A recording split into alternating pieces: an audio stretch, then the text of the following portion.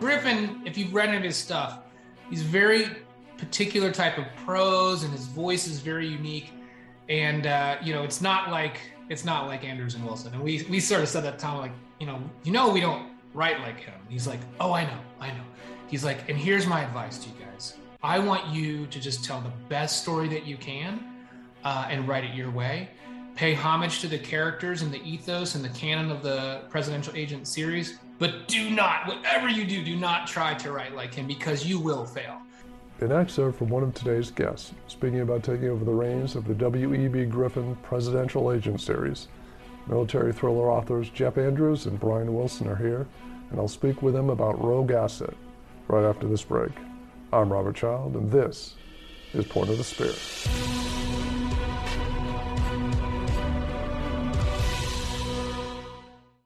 Next time you're on YouTube, check out our Point of the Spear YouTube channel. We've got bonus video material from the podcast, plus tons of military history videos, including full-length documentaries. It's a great way to spend some time, and don't forget to subscribe while you're there, and click the bell icon so you'll be notified of all the great weekly videos we're uploading. Welcome back. Today's guests are former U.S. naval officers who've come together to write some of the most action-packed military thrillers out there. Their latest novel is called Rogue Asset, and the writing duo are Brian Andrews and Jeff Wilson. Join us now. Guys, welcome to the show. Hey, thanks for having us, man. We appreciate it. We're Glad honored. to be here. We're honored. Two military men.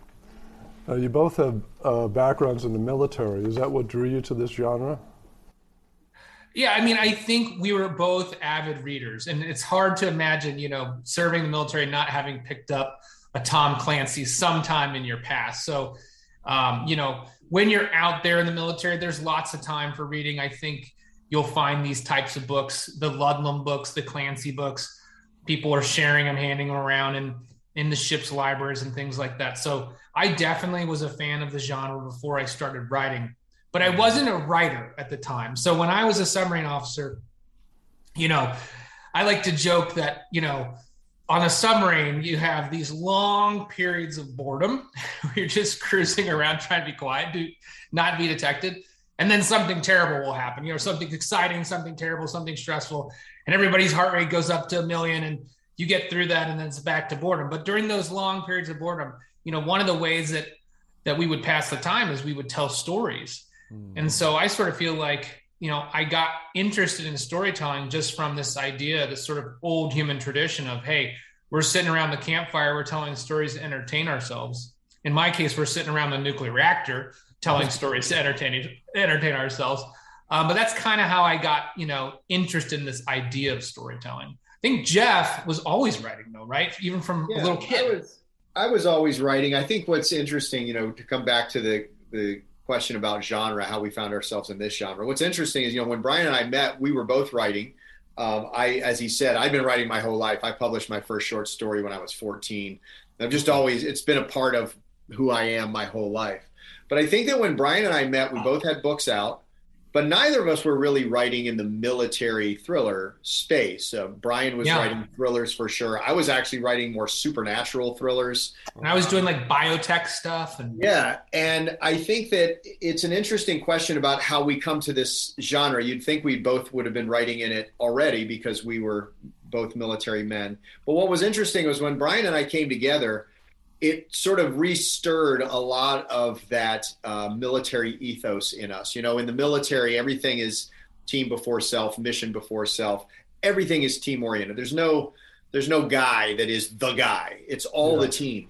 And when Brian and I met, we actually met in New York at Thriller Fest, the ITW event that happens every year with both debut authors. When we met, it was based on those shared experiences. We were both military. I was actually seeking out other people who were military because I'm a little socially inept. And so I was looking for people I would have something to talk to with at these cocktail parties and such. So our friendship was based on those shared experiences and the fact that we both are very family oriented and we have a similar faith and we had kids the same age. And after we became friends, Brian, I have to say, gets the credit for the idea of us co-authoring. And his idea was, gosh, I've been in submarines. You've worked with naval special warfare. There must be a way we can pull this together and co-author. And so really the military genre where we've been so successful That came later in our writing careers. We'd both been writing independently before that, but it's clearly being able to write in that space has been the key to our success. Yeah, definitely. And this latest book, Rogue Asset with the W.E.B. Griffin, that's the 9th in his presidential agent series. How did that come about where you write his stories? Well, there's a lot of estate deals. You've got the Ludlam estate, you have the Clancy estate, Griffin, and there's many others. And everybody's story for how they came to be are different, I'm sure. In our case, we had a relationship with Tom Colgan, who's the editor at Penguin, who is managing those estate projects. He had been Griffin's editor. And when they decided that they wanted to bring this series back on behalf of the estate, it was his job to find the writers to do it. We knew him through ITW. We'd actually had lunch before, and he was excited to maybe try to find something we could partner in. He wanted to bring us over at Penguin and do something. He didn't know what, but he wanted to do something. So he called us up one day, and we all went out to dinner in New York, and he dropped that bomb on us that, hey, I have this idea. Maybe you guys could do this. And so he had to run it by the estate, of course. And so the estate and Tom together decided that we would be the ones to write the next book. And I got to tell you that experience was amazing. We went from being flattered and excited and pumped up to suddenly feeling the weight of writing in the footsteps of such an icon. It was a little intimidating, to be honest with you. Obviously, we were already pretty successful with our series, but that's not the same as writing for somebody else, right, Brian? Yeah, and we were like, what? How do we write like this guy? We were sort of talking to Tom, like, because Griffin, if you've read any of his stuff, he's very particular type of prose, and his voice is very unique. And it's not like Andrews and Wilson. And we sort of said that to Tom, like, we don't write like him. And he's like, oh, I know. He's like, and here's my advice to you guys. I want you to just tell the best story that you can. And write it your way.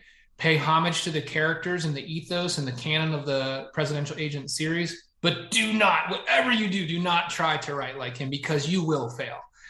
And for us, that was like, take a big weight off of our back, because you can't ape the master. People are too savvy for that. They're going to see that and they're going to look right through and they're like, yeah, these guys tried to write like him. They just can't do it. So we just said, all right, take that off the table, write the way we write. Very liberating for us. We had a lot of momentum on this book. And, we just hoped that the fans would sort of embrace our storytelling, and they have. So the book's done very well, and the reviews have been good. So we're excited. I'm glad it's done well, because on a project like that, the critics are just lining up to, to crucify you. But, your last book, Dark Intercept, I was reading through some of the reviews, and one reviewer mentioned that the book ushers in a new era in Christian thrillers, and that's how I discovered you guys. It seems like you're breaking new ground in this genre that I didn't really know existed. Do you think Christian thrillers are going to become more prominent? Yeah, we hope so. I tell you where the credit goes for this. The story is something we had sort of in a drawer, talking about, brainstorming out, and had been for how long, Brian? It must 2 years, 3 years. We'd started this one like right around tier 1. We were brainstorming it. So we'd been brainstorming it. We'd come back to it and we'd write a little bit.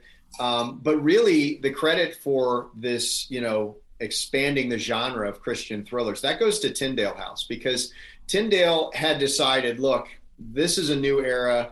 This is something we want to do. We want to attract more male readers. We want to get into action space.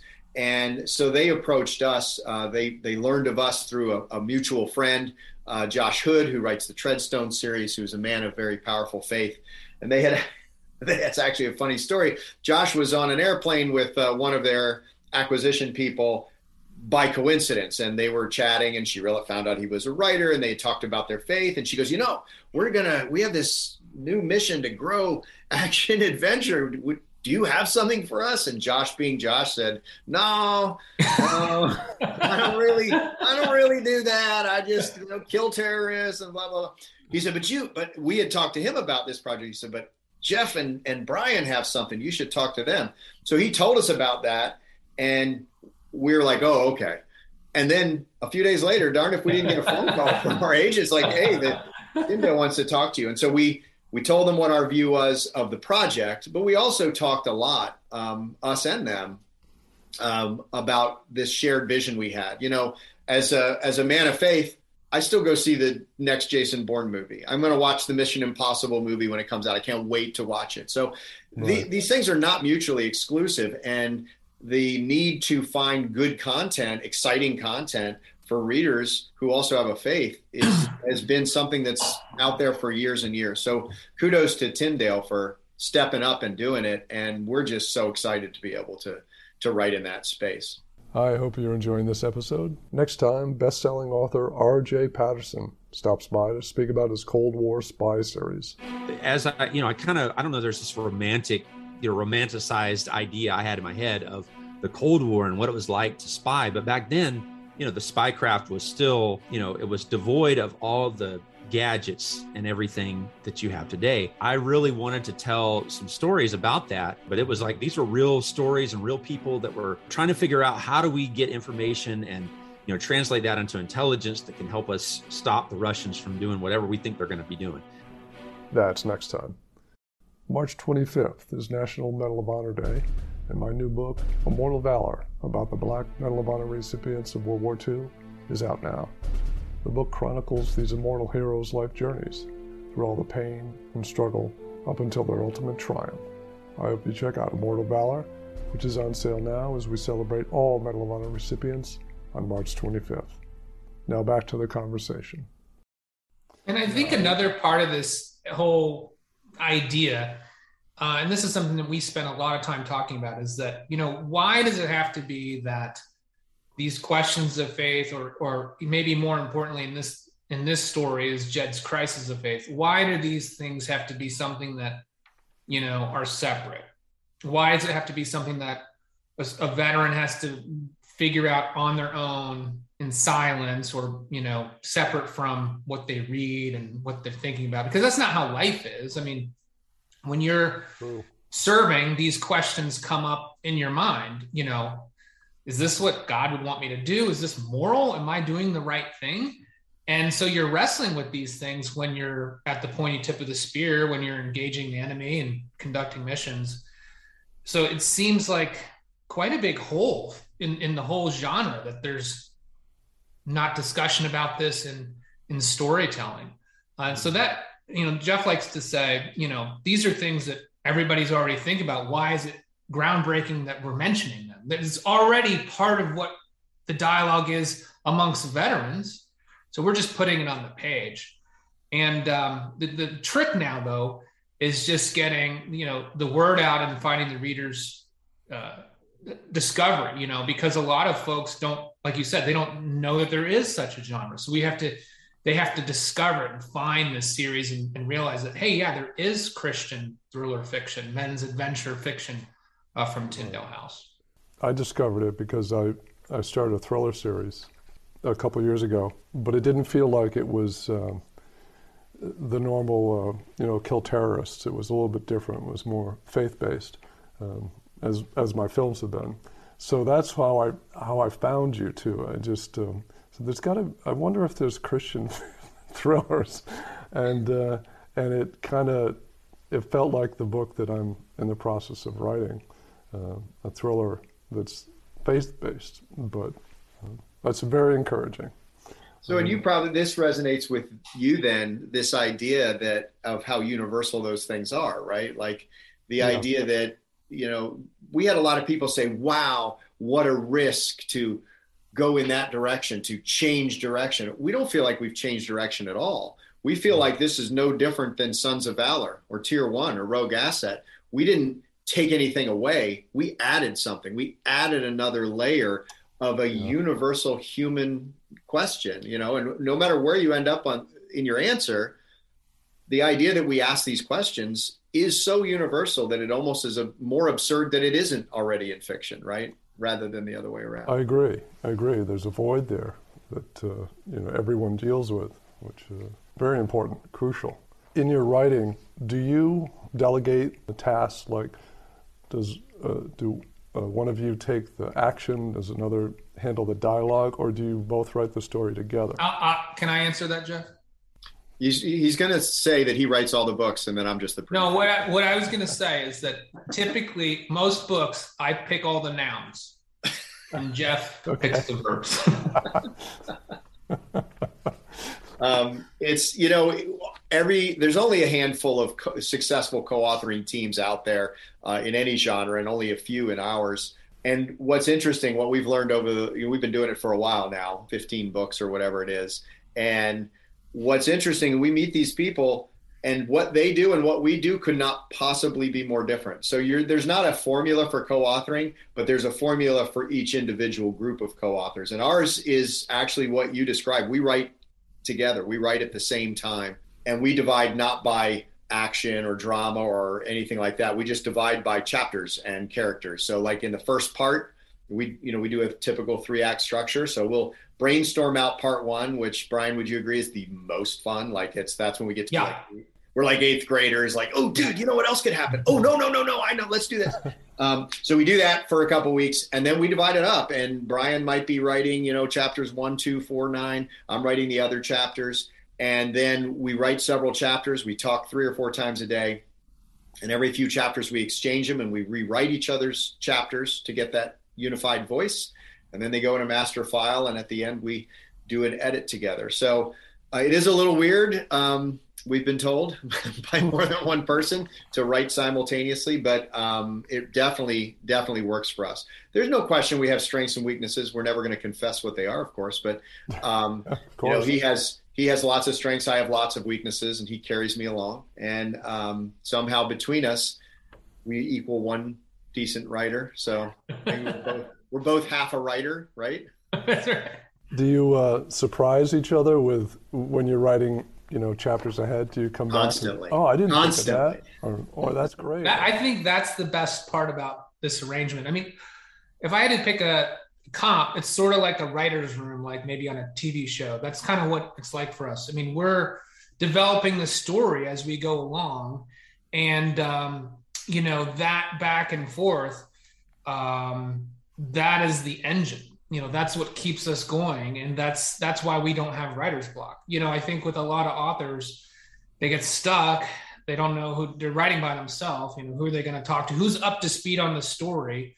They could maybe talk to their spouse or their partner, and they say, well, they have to explain everything up to where they were. And do you have an idea about that? And then that person may or may not be a creative, or they're not in the business, but we're, we're like hiking this mountain at the same time. So it's like, pull me up. I got a rock to climb or whatever. I'm out of water. Okay. You take some of my water. I mean, so it's that back and forth, sharing ideas, and giving the other guy like the momentum. And it's really, really fun.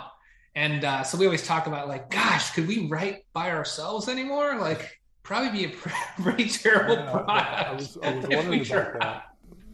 If you could release a book on your, independent book from now. We could, and they'd just be terrible. I think, it's all joking aside. I think that I think we could, if we had the time, which we don't, because we're releasing like 4 books a year for the foreseeable future. So it's not an option. But I will say that if I were to write a book by myself, and I'm not just trying to kiss Brian's butt here, but if I were to write a book by myself after 15 books with Brian, I think I could do it. And I actually think it would be better than the books I wrote before we co-authored. I think that, you talked about strengths and weaknesses earlier. We definitely each have our own strengths and our own weaknesses, but I have learned from Brian and improved on my weaknesses, and I suspect he has done the same. So the writer I would be by myself now would be a much more talented writer than I was before we worked together. Yeah, same for me. That's well, you had to say that. Yeah. No, I didn't. I didn't have to. I could just Is there a book that you're both working on now? Is there a new one in the pipeline? Always. Well, there's a couple. We always have a couple in the pipeline. Do tell. I mean, the fun thing about our system is that because we have this crazy backgrounds, we did so many different things. I mean, Jeff was a surgeon, and he's pilot and was with Naval Special Warfare, and I was a submarine guy and did psychology and entrepreneurship. And we have a lot of interests. I think we're both naturally very curious people. Like, we're interested in geopolitics, we're interested in technology, we're interested in the human condition and sort of how all these things match together. So we love our military thrillers and covert operations. That's our bread and butter. We're never going to stop writing those. We love those.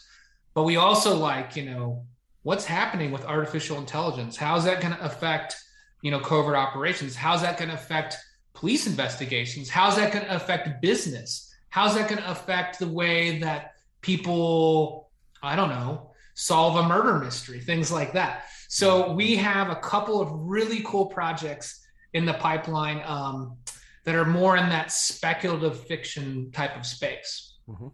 Yeah, so that's 2023 for us. The first book in the series of techno thrillers comes out. The first one is called The Sandbox. We have another one in development called Aria, and then every few months. So the second book in the Shepherd series, Dark Angel, comes out in April. In June, we have the second book in the Sons of Valor series, which is our spinoff from the Tier 1. That comes out in June. In the fall, what's in the fall, Brian? Oh, Dark Fall. Dark Fall is coming this autumn. The third book in the Shepherd series. And yes, for those of you that keep sending us mail, Tier 1 is still up and running. Book 7 in the Tier 1 series, Dempsey, comes out next winter. And then we start to release these techno thrillers like he's talking about. So we've got a lot going on. The Shepherd series, since this will be of interest to you because you're a writer and a filmmaker, has been optioned for television. So we're going to be developing a TV series based on that series of books. And then we have some other media stuff that you're just a couple days too early for us to talk about. But we'll have some fun announcements coming up about some other media deals that we have going. Very good. Well, the latest book is called Rogue Asset, and it's available everywhere. Brian, Jeff, thank you so much for being on the show. Thanks for having us. Very good. That's it for this episode. Thanks again for joining me. Next time, best-selling author R.J. Patterson stops by to speak about his Cold War spy series. As I don't know, there's this romantic, romanticized idea I had in my head of the Cold War and what it was like to spy. But back then, the spy craft was still, it was devoid of all the gadgets and everything that you have today. I really wanted to tell some stories about that, but it was like, these were real stories and real people that were trying to figure out how do we get information and, translate that into intelligence that can help us stop the Russians from doing whatever we think they're going to be doing. That's next time. And if you like what you hear, leave a review or a rating or just click the follow button. And be sure to check out our Point of the Spear YouTube channel with bonus video material plus full military history documentaries. There's tons to explore, and I hope you check it out. I'm Robert Child, and this has been Point of the Spear. Music licensed from audioblocks.com. Point of the Spear is produced by RSC Media Group.